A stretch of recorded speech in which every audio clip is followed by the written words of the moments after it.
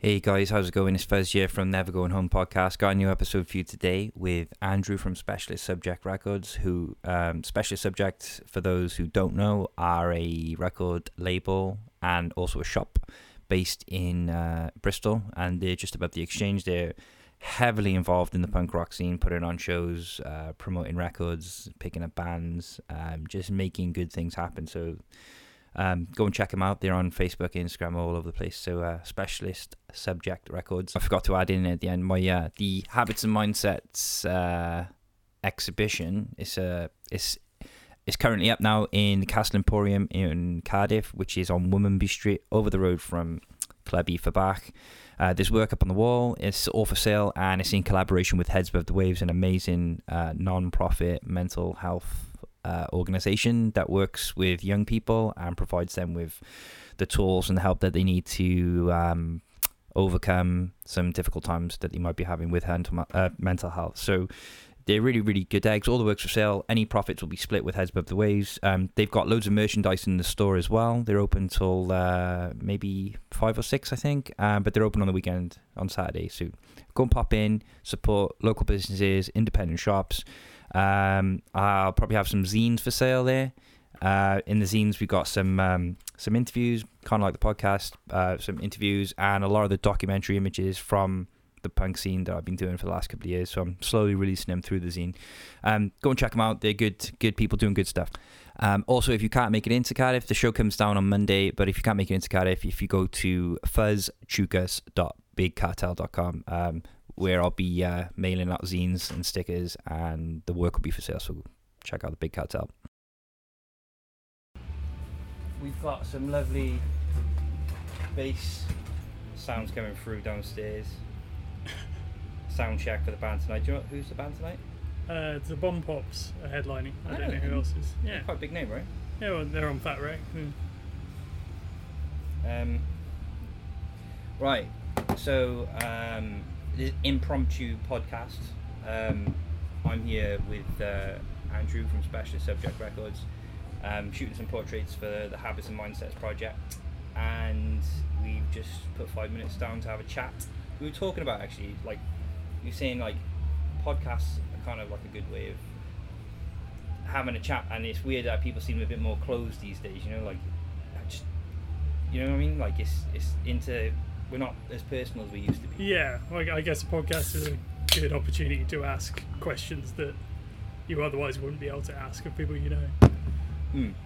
So, like, I remember Specialist Subject Records being, like, I thought it was, when you were in Bangers, it was like your idea to just put your own music out. Is that right?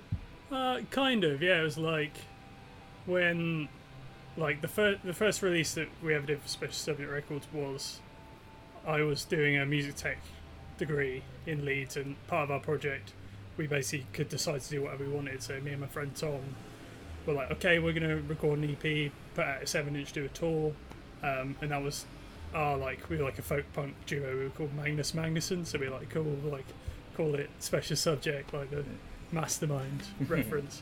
And then, like, we did that, and then never thought I'd do anything with it again. And then when, like, a couple of years later, I was playing in Bangers, and I was like working down in Cornwall, and we kind of got the opportunity to release our own records for Bangers, and just, like, we were going to self-release it anyway, so we're like, well, let's just revive the name of that record label so it's like seems like it's a legit thing.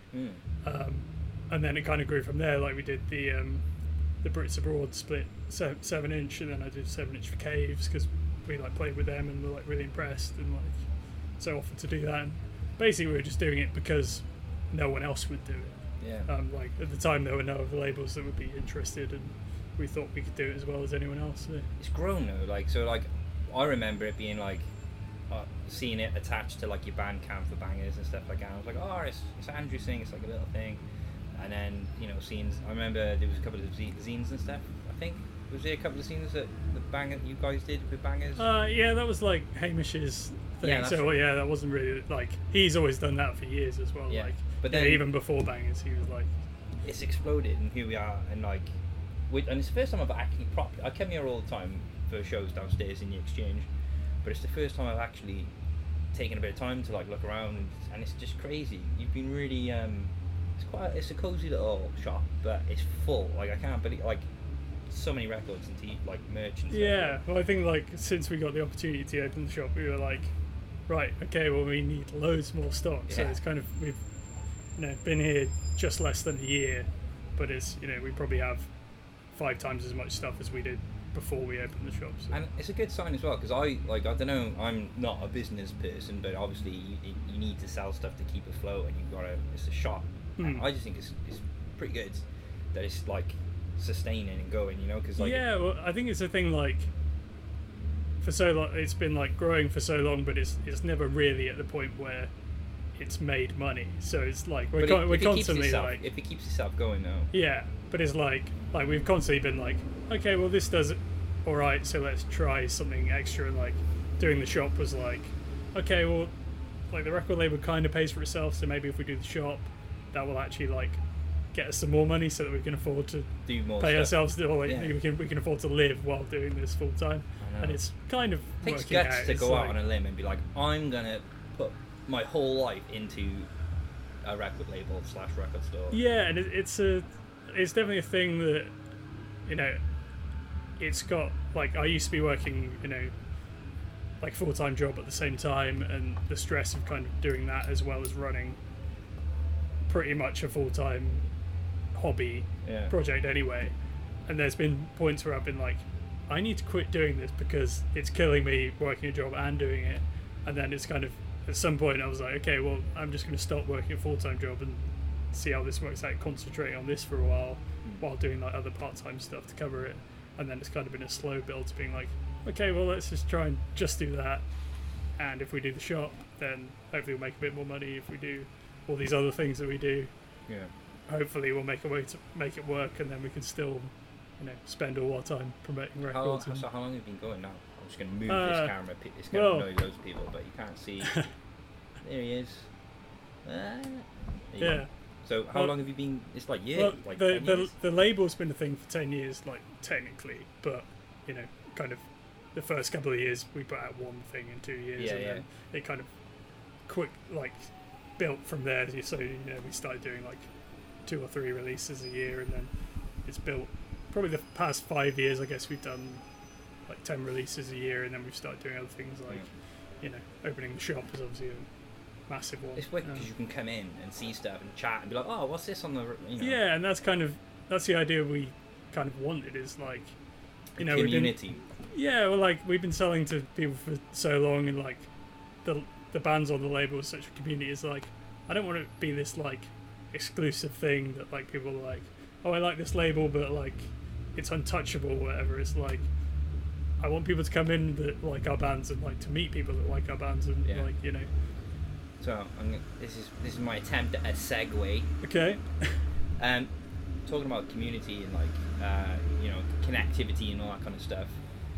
That was kind of the driving. That was kind of my inspiration for the Habits and Mindsets project, because I just felt like the punk rock community to me is like a really awesome place, and it's full of like nice people, mostly good eggs. Obviously there's probably a few bad people or whatever, but generally everyone's really nice and supportive, and it's a good community. People get together, they play songs, play music, have a good time and hang. And like as soon as I even mention the words punk rock to like people that are outside of that community, first thing they think of is like kids with mohawks being aggressive, spray painting walls. Do you know what I mean? It's got this weird stigma to it, and I just thought, I was explaining it to someone, like, oh no, punk rock, it's not like that. It's like,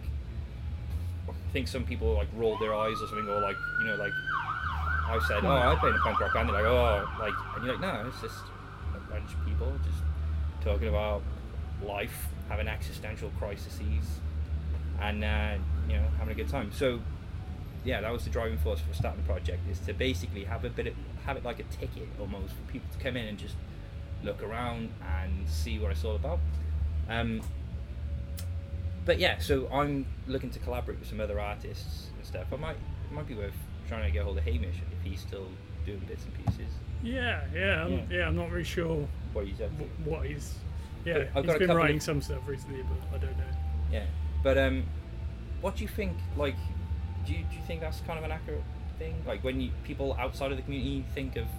Yeah, I think obviously there's a lot of misconceptions for people think of punk as 1977, people being obnoxious and spitting on things.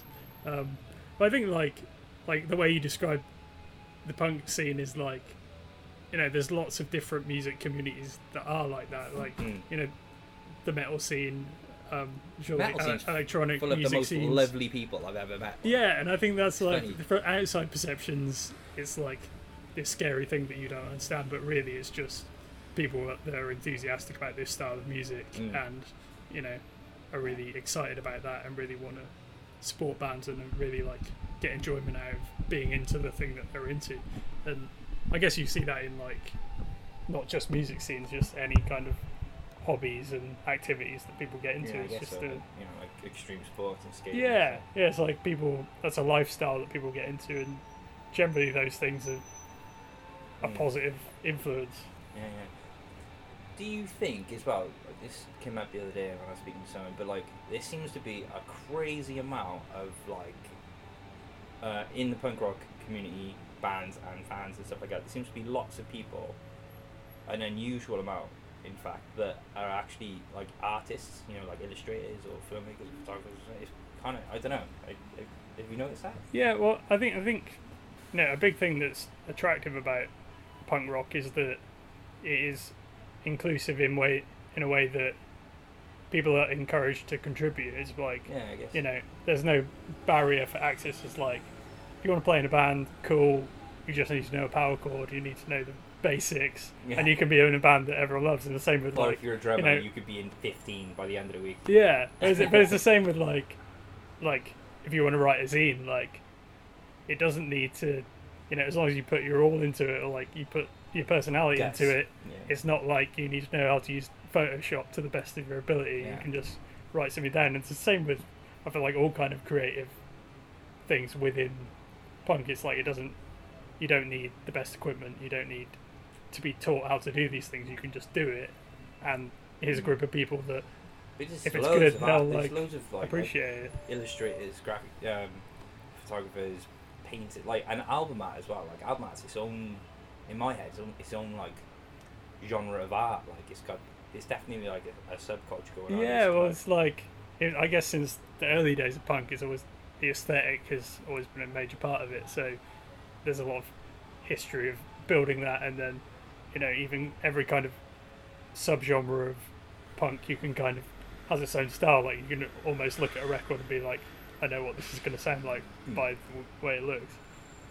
Is it like someone said that I don't know too much about but the hardcore scene, like in the 90s or 80s and 90s, there was lots of like hand illustrations on posters and things like that, like monsters and stuff.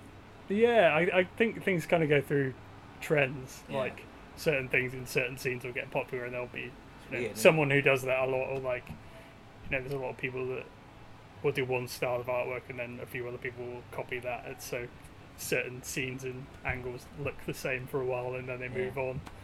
It's its own like culture. It is. Yeah, but I think like part of that is the supportive nature of it. It means that you've seen these things and you're being encouraged to try. It's like your friends are putting on a gig, so they're like, "Will you draw me a poster?" Like, and you've seen all these other ones that you like, so you imitate that. And like, it's kind of like punk rock is not the most original genre of music anyway. It's like musically, it's everyone imitating everyone else and trying to do a better version or a good copy of something else. Hence so many covers and stuff, like it's split albums and stuff. Like I like that. It's not almost like a homage, isn't it? It's like if you like your friend's song in a band, you're like, oh, can we cover that? And then just it's like it's not breaking new ground for originality, but it's it's an encouraging, like that's not the point. It's like you don't have to be in the best band. You can do that and you can be supportive of the scene, and the scene will be supportive of you. Cool. So like I know you're a busy man, so we'll probably wrap up in a minute, but is there anything going on that you want to tell people about, like in the shop, any tours? New bands coming on? Anything in particular? I don't know. Like Buy stuff. at the moment, we're just carrying on doing what we've always done. Got records coming out. Like we're just about to do the new Munchscales album, which is like what the 5th release that we've done with them. So it's been They've blown up. They're huge now. They're just in Japan, right? Yeah. They've just been in Japan and like they've been touring everywhere. So it's been nice, kind of working with them from the very beginning to where they are now, and kind of growing together, and supporting each other for a long time. And we're just always trying to find new bands that are good to promote, and putting on a few gigs. Like we got Camp Cope and Caves playing here soon. Definitely up for that. Like Lou from Caves. Camp Cope, sick. Camp Cope are a great band, and a very. I only found them a couple of months ago. Spotify's another huge rabbit hole to go down, but I found them on Spotify, and I was just like, amazing. And I interrupted you saying about Lou.